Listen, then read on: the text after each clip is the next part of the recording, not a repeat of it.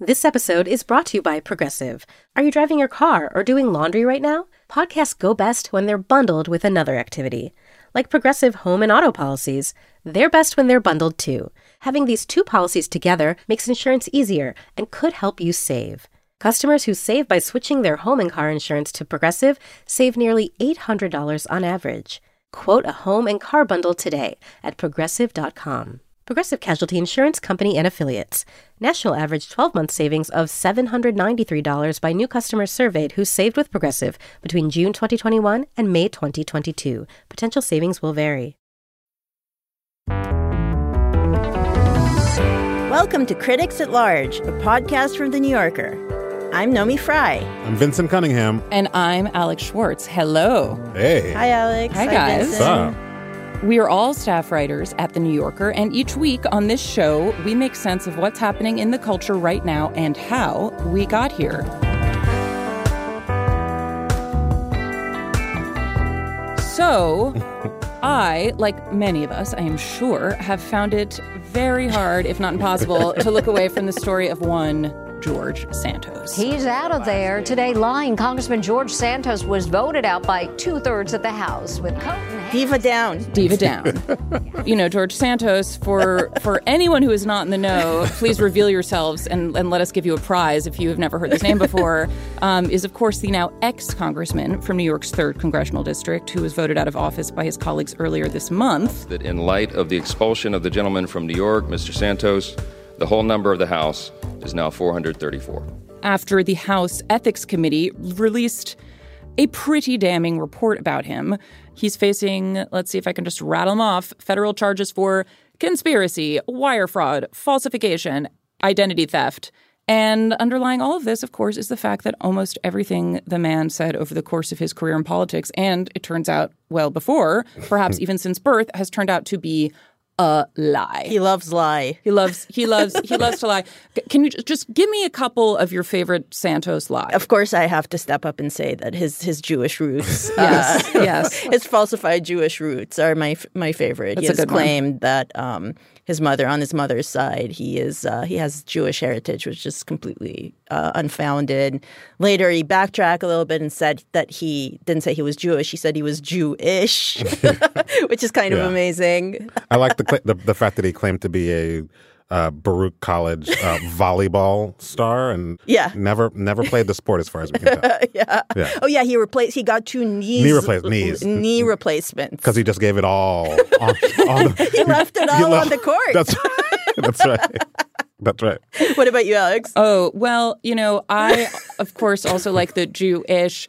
As a New York City native, I did enjoy his total fabrications about where he went to high school, which is something that weirdly does mean a lot to people in New York City and yet is absolutely irrelevant outside of it. That's true. And his audacious mispronunciation of the words Horace Man. How did he pronounce it? I didn't hear that. Horaceman? No. Horaceman? Oh, my God. So, you know, again, hard to get wrong, but if you do, go big. And right. And Big He's Gone. Yeah. I mean, as the three of us prove, this is a story that has been very difficult not to watch. Yeah. You know, it's juicy, it's salacious, it's absolutely idiotic, if I may say. You know, it's hard to believe. In short, it's great entertainment. And part of that, I will venture to say, is that Santos embodies a familiar archetype in American culture, that of the scammer. You know, I do think the scammer is a classic American figure, someone who rolls into town, has no history, no past, and suddenly everyone is dancing behind him in tune, ready to do whatever he requires, and in the case of George Santos, give quite a bit of money to personal causes. So today we're talking about George Santos and tracing this archetype of the scammer across the culture. Specifically, American culture. The scammer, I think, is a very American figure for all kinds of reasons having to do with the specifics of this country's history and its identity. And the big question I have for us today is, why are we so entertained by scammers? And does that just make us part of the con?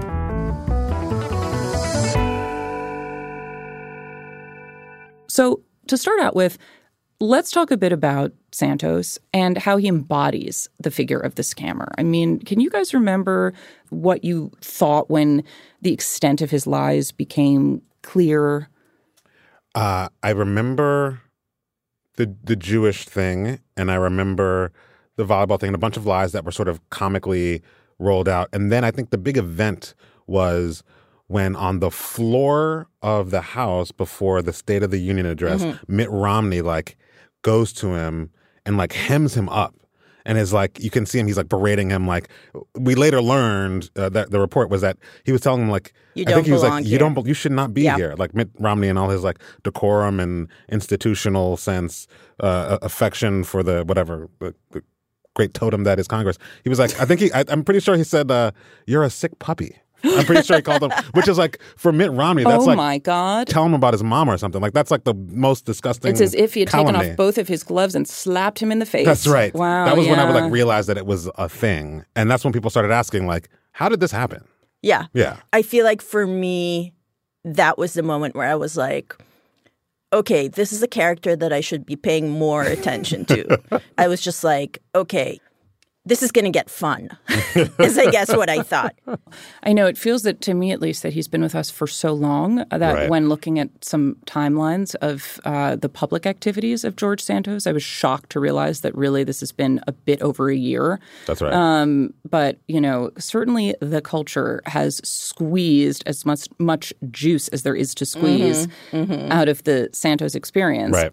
We're now in the part of the Santos story. We're in the postscript, I guess, because he's no longer in Congress. And yet, what has been really interesting for me to see in the past few very short weeks is the way that the Santos story has been funneled directly into the content pipeline. I mean, I did enjoy, I will say, Bowen Yang's cold open this past weekend on SNL as Santos. Very funny, very good. This entire country has been bullying me just because I am a proud gay thief. What else is new? And then being whisked away to a piano where he does a version of Elton John's Candle in the Wind, now called Scandal in the Wind. Of course. And it seems to me I lived my life like a scandal in the wind. Never knowing who to cling to when the law closed in. Just because he's out of Congress does not mean that the fun has to end. Over the weekend, it was hinted that he might be on Dancing with the Stars. George Santos might be. Yes. I think he himself may even be encouraging that idea. He is encouraging every idea. Naturally. And here we are doing a podcast about him. Right. Participating we too are part of the problem. Yes, we're in the Santos economy. That's right. He's on Cameo He's selling making videos. bank. Yes. Cameo, for those not familiar, is this platform where celebrities, so-called celebrities from, I would say, B-list to Z-list, hawk their wares. Yes. And patrons are able to pay whatever market price this celebrity deems acceptable for videos, personalized videos.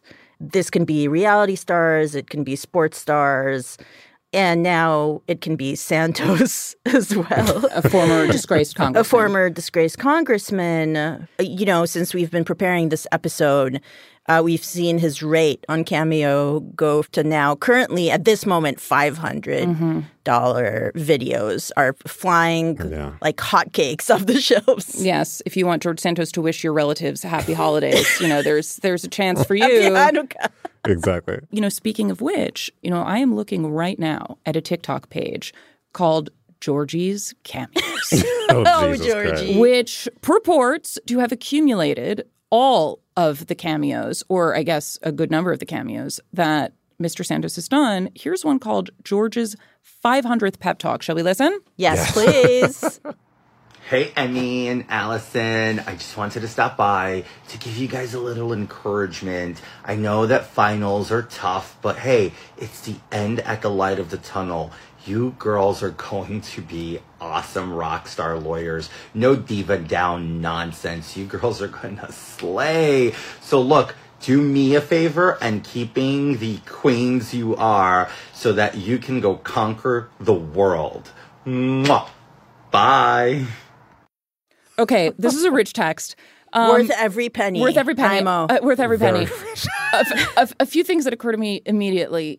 One, how natural he is at this job. He's absolutely loving his era as a cameo star. He's loving it. It's it's just the role suits him. He is taking the pop culture detritus that has accumulated around his person and is wearing it like so many Mardi Gras beads. He is just parading down the avenue of Cameo, willing to be in drag as himself. Yes. George Santos. And honestly, like, the thing about him is that he just, like, projects well-being. He looks great. Like, he's wearing a Heather Gray t-shirt. Yeah. He's wearing his classic, like, sort of chunky black glasses. And his Bob Colacello glasses. His hair is kind of coiffed. First of all, I love the spoonerism.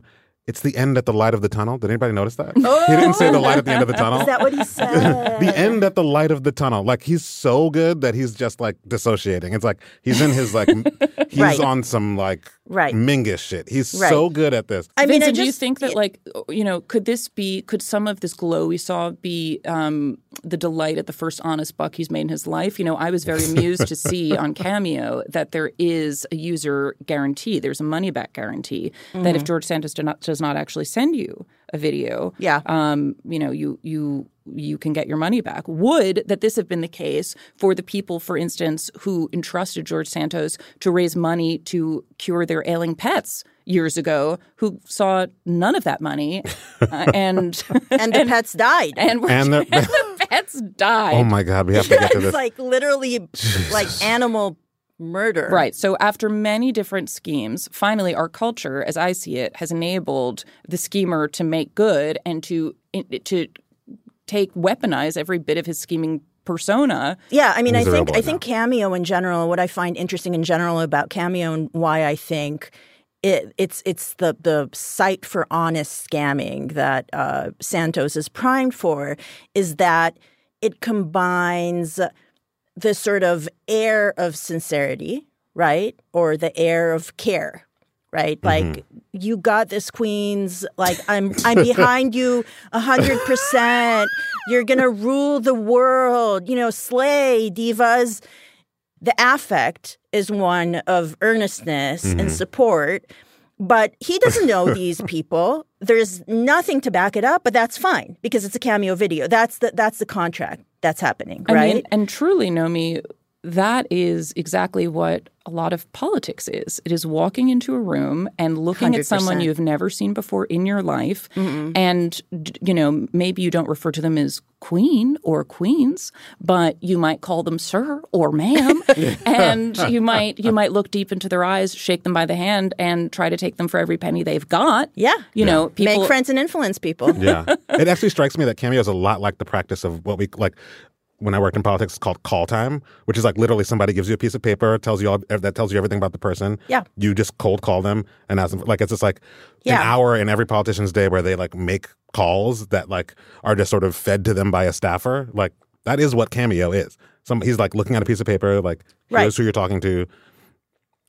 Diva's got a final boom, boom, boom, boom, boom, boom. Like, and you can tell he's done, like, this is like the 50th one of these he's done in the day. And it's just like, the structure of it is like, but his he life sounds hasn't changed that much. as fresh as if it were the first time. Yeah. Yeah, politics has perfectly prepared him for this role. I mean, there are, of course, other things in the George Santos IP-dom. We've now heard there also is going to be perhaps an HBO adaptation of a new book called The Fabulist by Mark Chusano, which I know that you guys have dipped into. Would anyone care to report back on The Fabulist and how you found it? Yeah, so Mark Chusano is a Newsday reporter who began following Santos when he was pursuing his first congressional run. Back in 2020. Back in 2020. I mean, I believe he started following in 2019. Right. But that was for the 2020 election.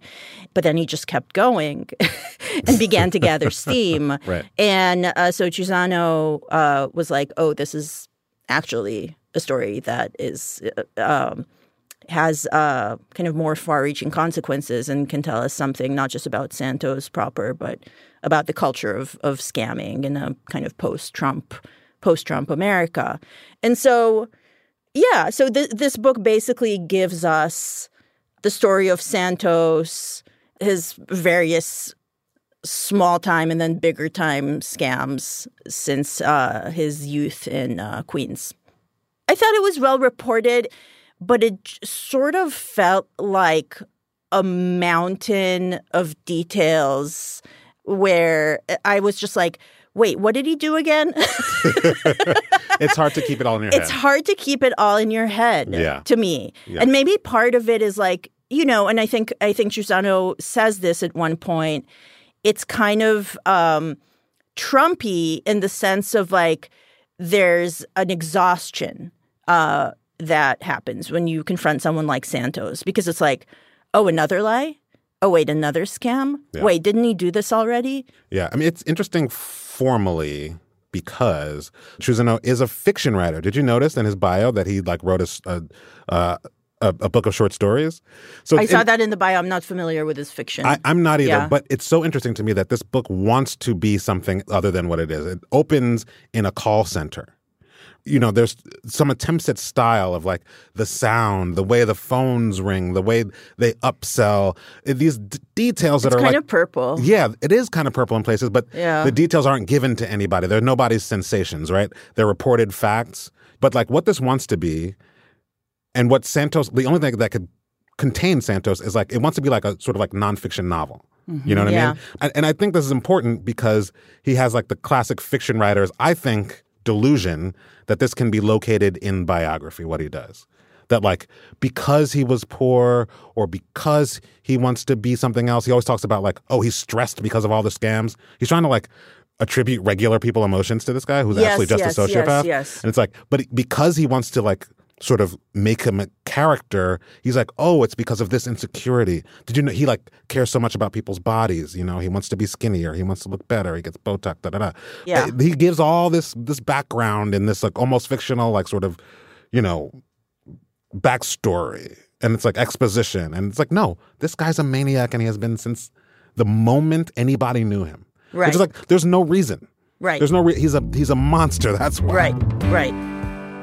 Which is maybe a little brutal anthropologically, like that, you know, sometimes people just suck.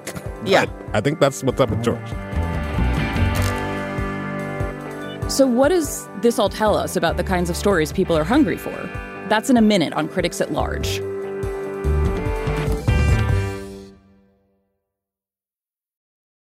Hi, I'm Jeremy Larson, the reviews director of Pitchfork, and this podcast is supported by Pitchfork Music Festival. Pitchfork Music Festival will take place July 19th through the 21st at Union Park in Chicago, Illinois. This year's lineup features Jamie XX, Alanis Morissette, Black Pumas, Carly Rae Jepsen, Brittany Howard, J. Paul, Muna, Jessie Ware, 100 Gex, and many more. The festival also features diverse vendors as well as specialty record, poster, and craft fairs, and works to support local businesses while promoting the Chicago arts and food communities as a whole. For more information on tickets and lineup, visit pitchforkmusicfestival.com.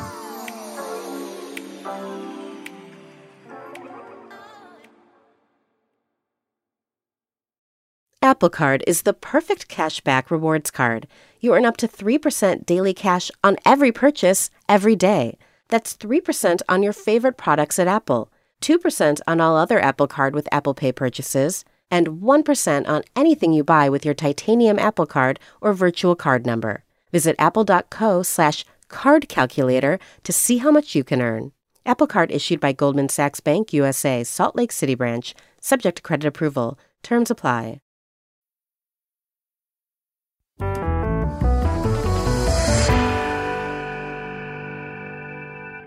You know, one thing occurs to me having read the Mark Trusano book, which is about us, the three of us, and everyone else who I'm including in the first person plural pronoun. All of us. Us writ large. And what draws us to a story like this, you know, one point he wants to make is that we kind of get the scammer narrative that we deserve right now. You know, where is the scam taking place? Well, in the case of George Santos, it's taking place in politics. And Nomi, as you were saying before, the Trump era has opened the floodgates. Yeah, opened the floodgates into politics as an out-and-out scam for those who wish to take advantage. And so, of course, this story fascinates us, you know, as a reflection of what we're currently living. So I wanted to ask you guys, you know, how far back can you trace the scammer in American culture? There have been all different kinds of scams over the course of this nation's history. What are some early scams that you think of when you think of the American scam? Well, you know what? One of my favorite, and this goes again to fiction, one of my favorites is fictional, which is Herman Melville's Confidence Man. You know, a stranger steps onto a Mississippi steamboat, and the passengers who are modeled on others of Melville's contemporaries. There's one that's sort of like based on Emerson. There's one that's sort of based on Thoreau. There's a beggar who's based on Edgar Allan Poe. And all of these minds are like one by one sort of tested by the Confidence Man and made subject to his wiles. You know, the sort of the figure of the traveler, you know, someone who kind of like comes to town, you know, either comes on a boat, as you mentioned in the Melville. It's the same in The Music Man with Harold Hill. A traveling salesman, right. You know, arrives, says he has a plan for the city. And, you know, my favorite actually version of The Music Man is the Simpsons episode about the monorail. What happens? I've never seen that episode. O'Brien. You know, a traveling salesman arrives in town. The name's Lanley, Lyle Lanley. And I come before you good people tonight with an idea. Probably the greatest... Oh, it's not for you. It's more of a Shelbyville idea. Now, wait just a minute. We're twice as smart as the people of Shelbyville. Just tell us your idea and we'll vote for it. All right. And he's like, Springfield should have a monorail. Springfield does not need a monorail. Right. But this man, you know, seduces everyone. What'd I say? Monorail. What's it called? Monorail. That's right, monorail. Monorail.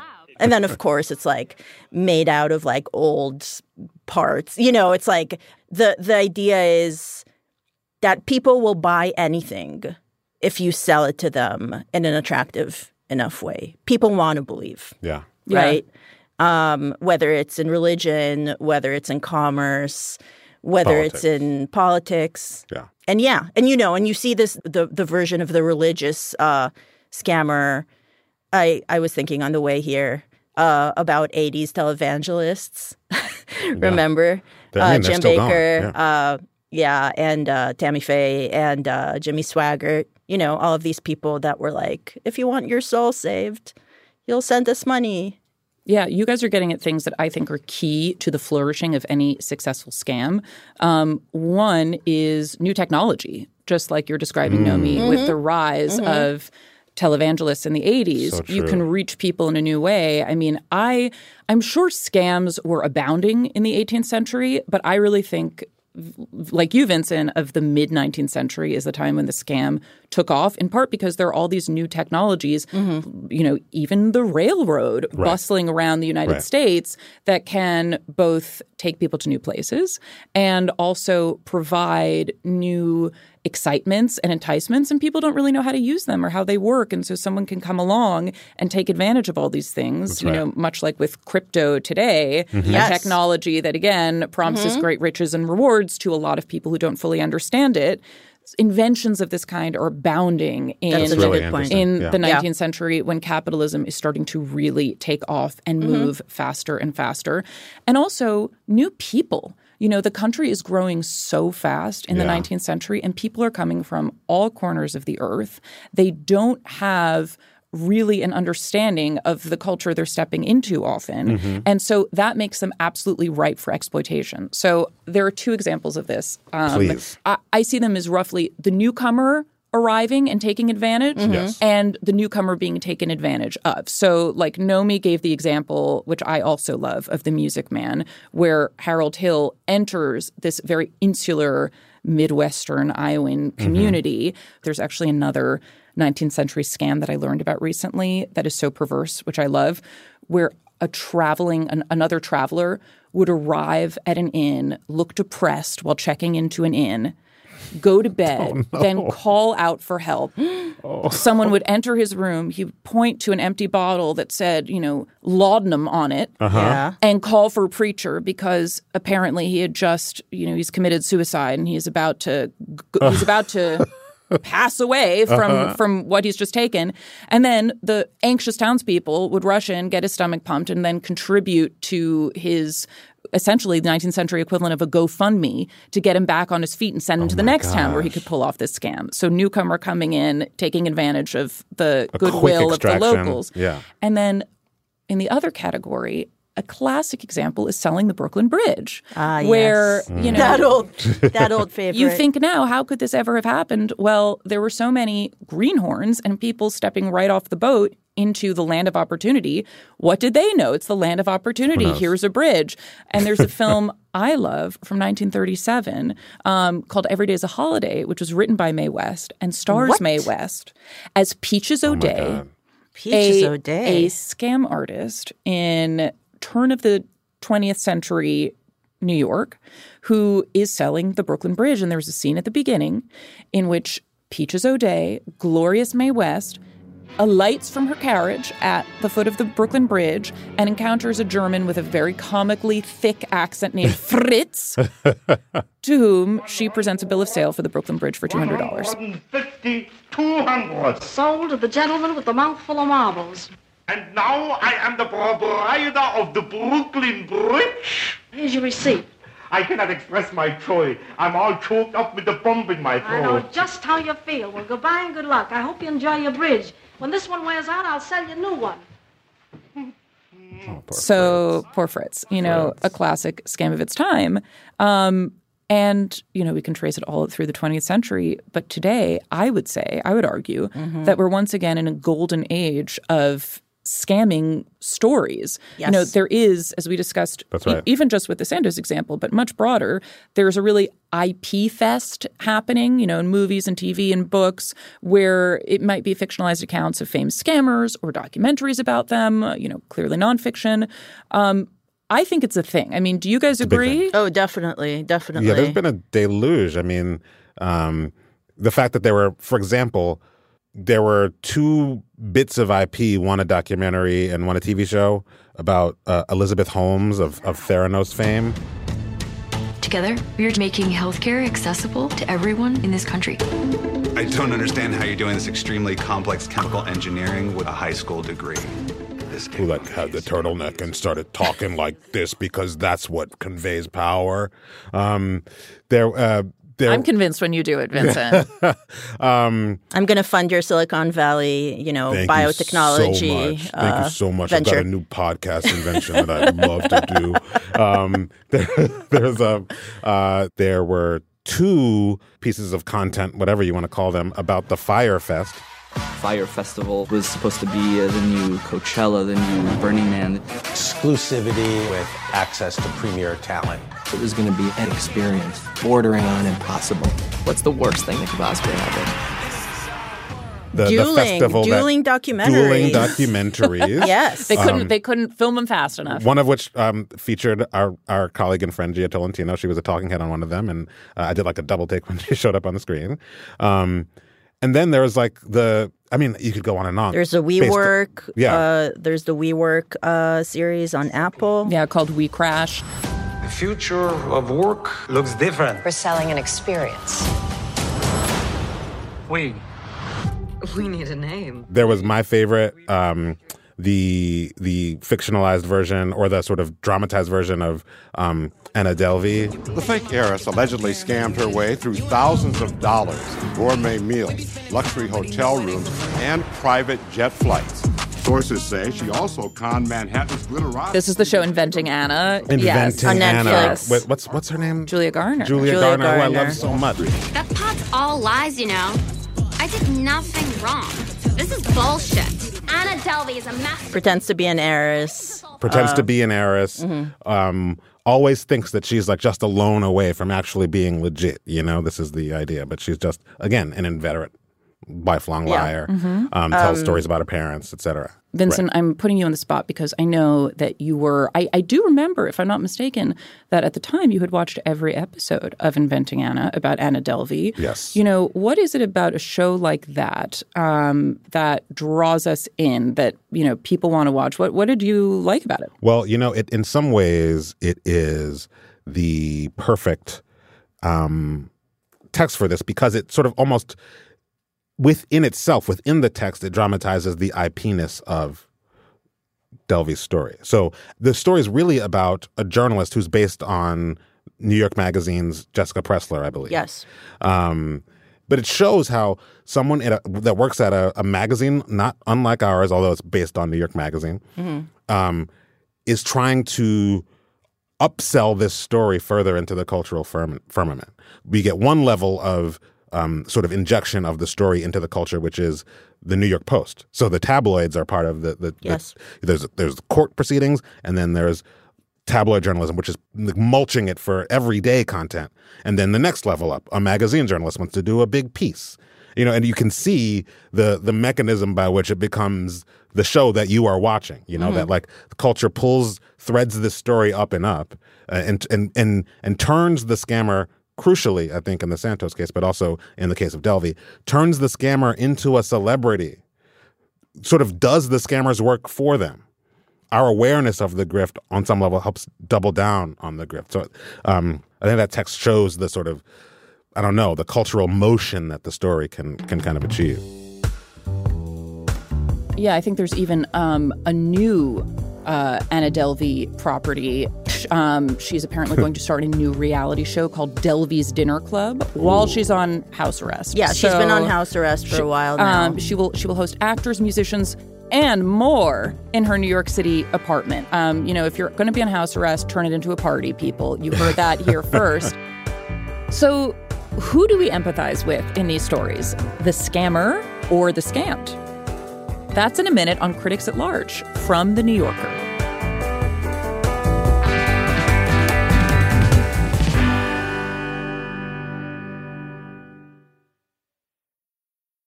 Hi, I'm Michael Calori, the co-host of Wired's Gadget Lab. And I'm Lauren Good, the other co-host of Wired's Gadget Lab. Get ready to dive deep into the cultural phenomenon that's been shaping conversations, sparking movements, and breaking barriers for over a decade.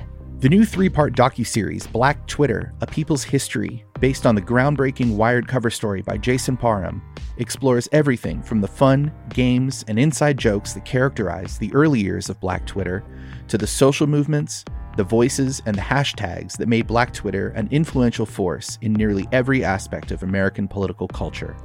Join us as we unravel the threads of this digital community, tracing its origins, celebrating its triumphs, and exploring its impact on society at large.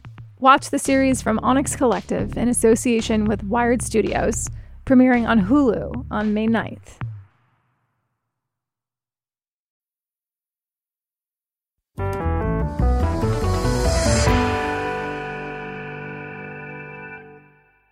Friends, why do we love these stories? They are everywhere. We can't quit them. Right.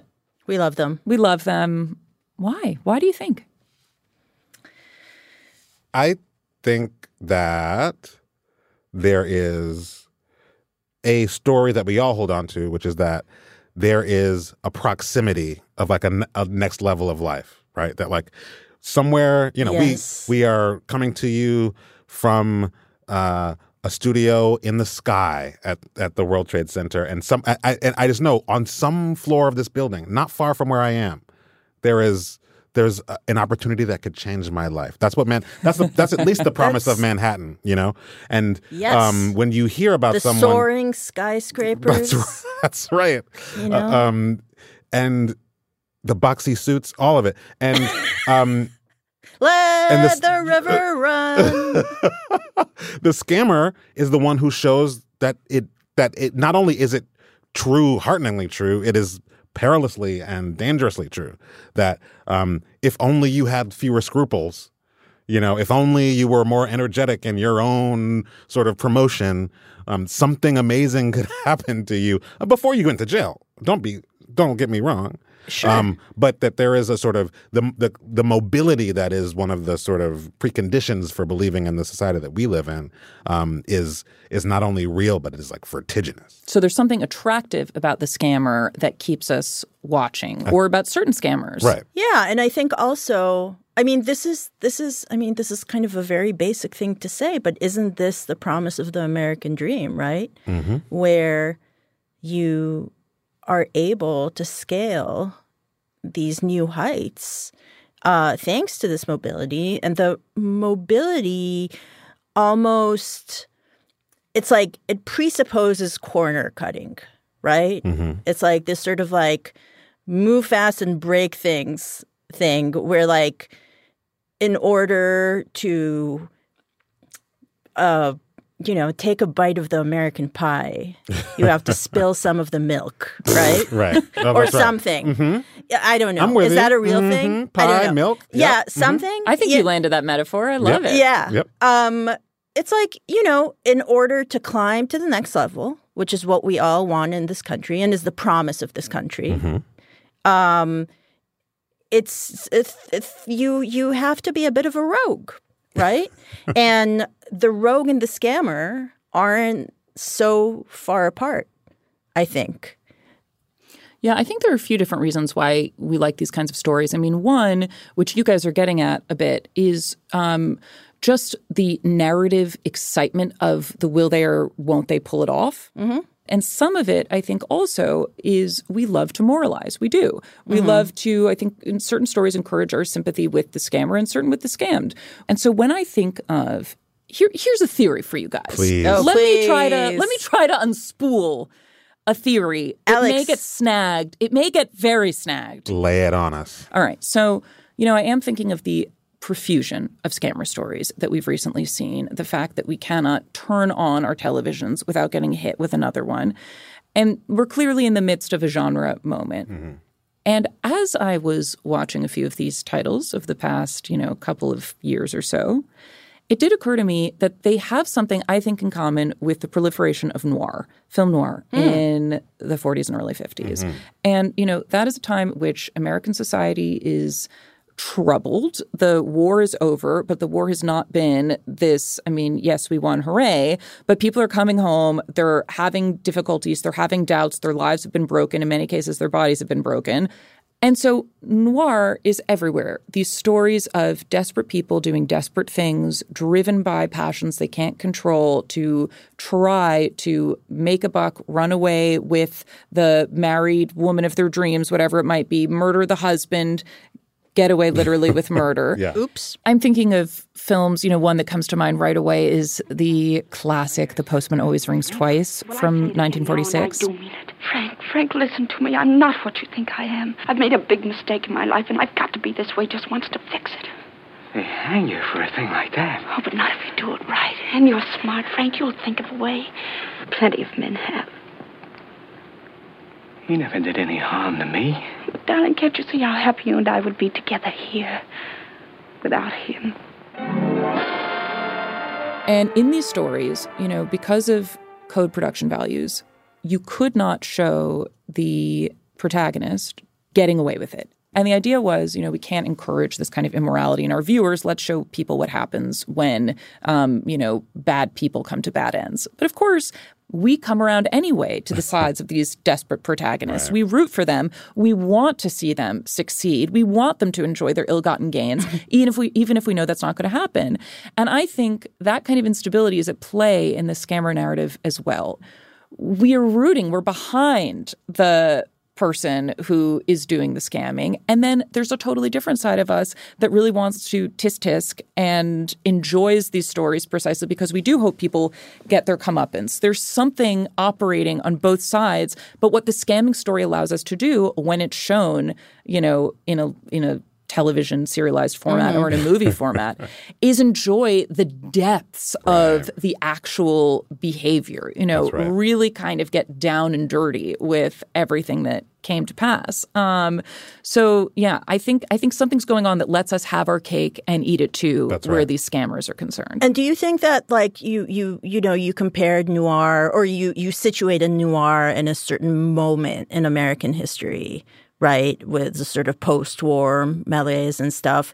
Do you see the scammer story and the genre of the scammer story in both fictional and non-fictional ways that is playing out culturally in relation to our moment historically as well? Yeah, for me, it's a totally post-2008 phenomenon. I mean, 2008 for me is the moment when the entire culture was shown to be built upon a scam. And it's no longer just like, the internet bubble, or, you invested in a bad house, too bad. We realize that we are all connected, most of us unwittingly, to the scam at the heart of society. And that the ground beneath our feet is not stable. I mean, Madoff is another great contemporary scamming character. Of course, his story has also been mined for IP. Yes, of course. And, even when we think we're doing things above board, so often in this society, we discover that in ways beyond our control, we've just,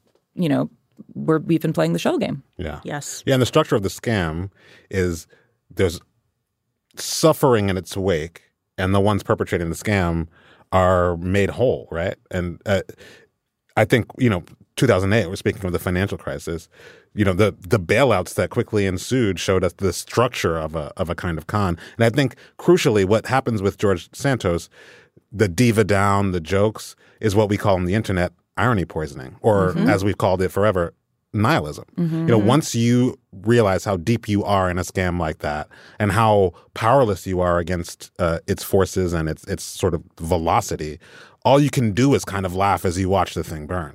So people are like, I think a precondition for people kind of enjoying Santos is like, well, how is he that different from Marjorie Taylor Greene or from people that are on the other side of some, he is only the sort of expressionistic example of something that we think is at work anyway. Exactly. Right? I mean, I think the obviousness of it is a relief too, right?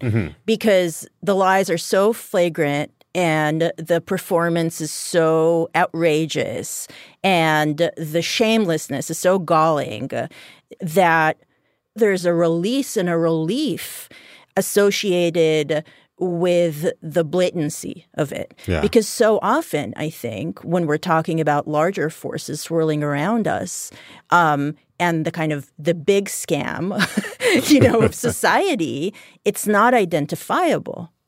So what occurs to me, guys, is that, these stories are often exposing fundamental societal weaknesses that we have, things that really should not be applauded and, in fact, should be rectified if at all possible.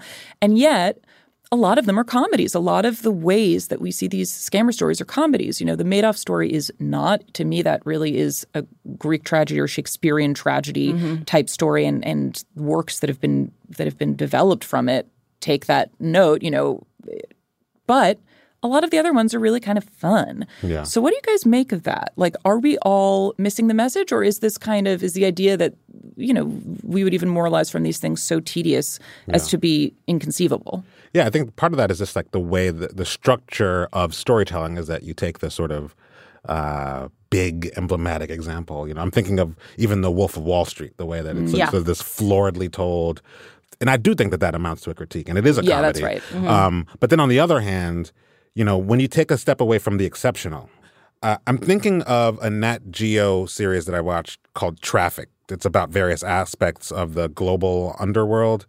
And one episode was all about scams. I think one of them is around one of these like sort of call center farms where like the calls that we all get on our cell phones from fake numbers that are asking us, that are trying to scam us nonstop. Right. This is not somebody that's going to end up George Santos. It's somebody that's trying to pay their next bill by stealing from my last bill, from my last check, right? I mean, it's just the everyday. Yeah. Some people are just scamming, barely getting by, just to make it, right? I mean, it's the same with the recent HBO documentary series Telemarketers, which is about these like sorry call centers. Right. Similarly, where people are just working there just in order to sort of like live a very sustenance level existence. And it has to do, again, like if the attraction of the scammer story is the dynamic nature of our society, the reality is the sort of is instability.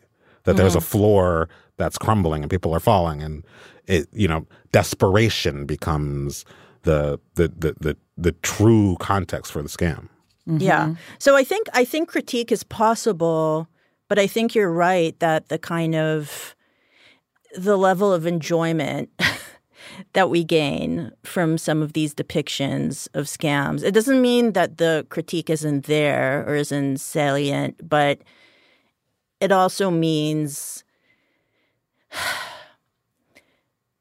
that it's like there's so little to enjoy in contemporary society that it's almost like we as audiences, fully aware of being scammed, are also begging, please make this fun for us. Oh, God, that is so dark. But do you know what I mean? I do know what you mean. I don't know if this is the only way to look at it, but I think it's definitely one of the ways. I definitely see it as one of the ways. I just resist it because it is so dark, and it does make me think, you know, we are all just part of the con. Yeah, and it's like, I think the thing is, you know, as bad, and some of the stuff in this book is so bad. George Santos did. There's a whole chapter that's just called "And Then Came the Dogs." Oh no! And it's just about this horrible this veteran who is like at the end of his rope. He's got PTSD. Yes. Homeless. The only happiness in his life is like the succession of dogs that he's owned, and now he's got this pit bull who is growing what we think is some sort of like tumor, and is recommended to this one of George Santos's fake organizations, this like puppy rescue thing that he started, and he raises GoFundMe style a bunch of money to afford a surgery. At this point, the man is homeless, and George Santos then does what he does, which is like disappear, pockets the money, goes away. The tumor keeps growing. The dog dies. You know, it's like the dog dies. It's just like the most disgusting thing in the world. So there are some really bad things. It's like George Santos is truly a bad person, right? But the reason that I think we go along and there is this sort of nihilistic fun around it is that the true object of critique is not the individual, but the system in which they flourish. What people are truly mad about is how fucked up the world is. And there is not a single person bad enough to eclipse the context. And so if there is a critique, it's about politics, it's about society, it's about the Republican Party. But it's like never enough to stick on the one guy, because at least he has figured out a way to expose the deeper sort of nefariousness of the swamp from which he emerges. Be that as it may, I just want to implore everyone here and everyone listening that as you continue to enjoy these scammer properties, of which there will certainly be many, remember the dog. Remember the dog. Don't forget the dog. These are not victimless crimes. Remember that sick puppy. Remember that sick puppy. Sorry. God damn.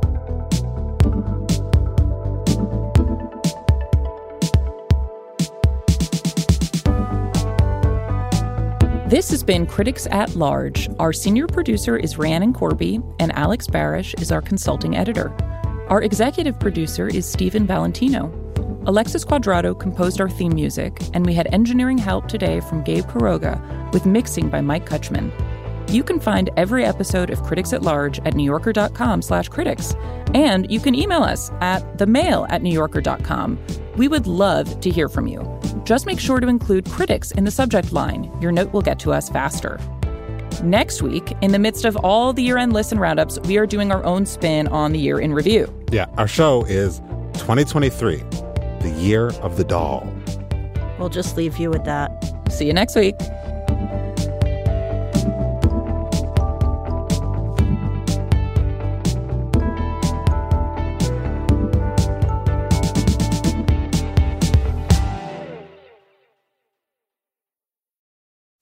I'm Chris Murphy. I'm Richard Lawson. And I'm Hillary Busis. We are from Vanity Fair's Still Watching podcast. Next up, we're watching the new HBO show, The Regime. Madam Chancellor, let's keep the gloves on. This is not a confrontation. We're just saying what's true. Academy Award winner Kate Winslet is our chancellor as she leads a faux European autocracy in turmoil. We'll be watching week by week as the regime unravels. And we'll be talking to the stars along the way. New episodes of Still Watching will drop every Sunday after the regime airs. From PRX.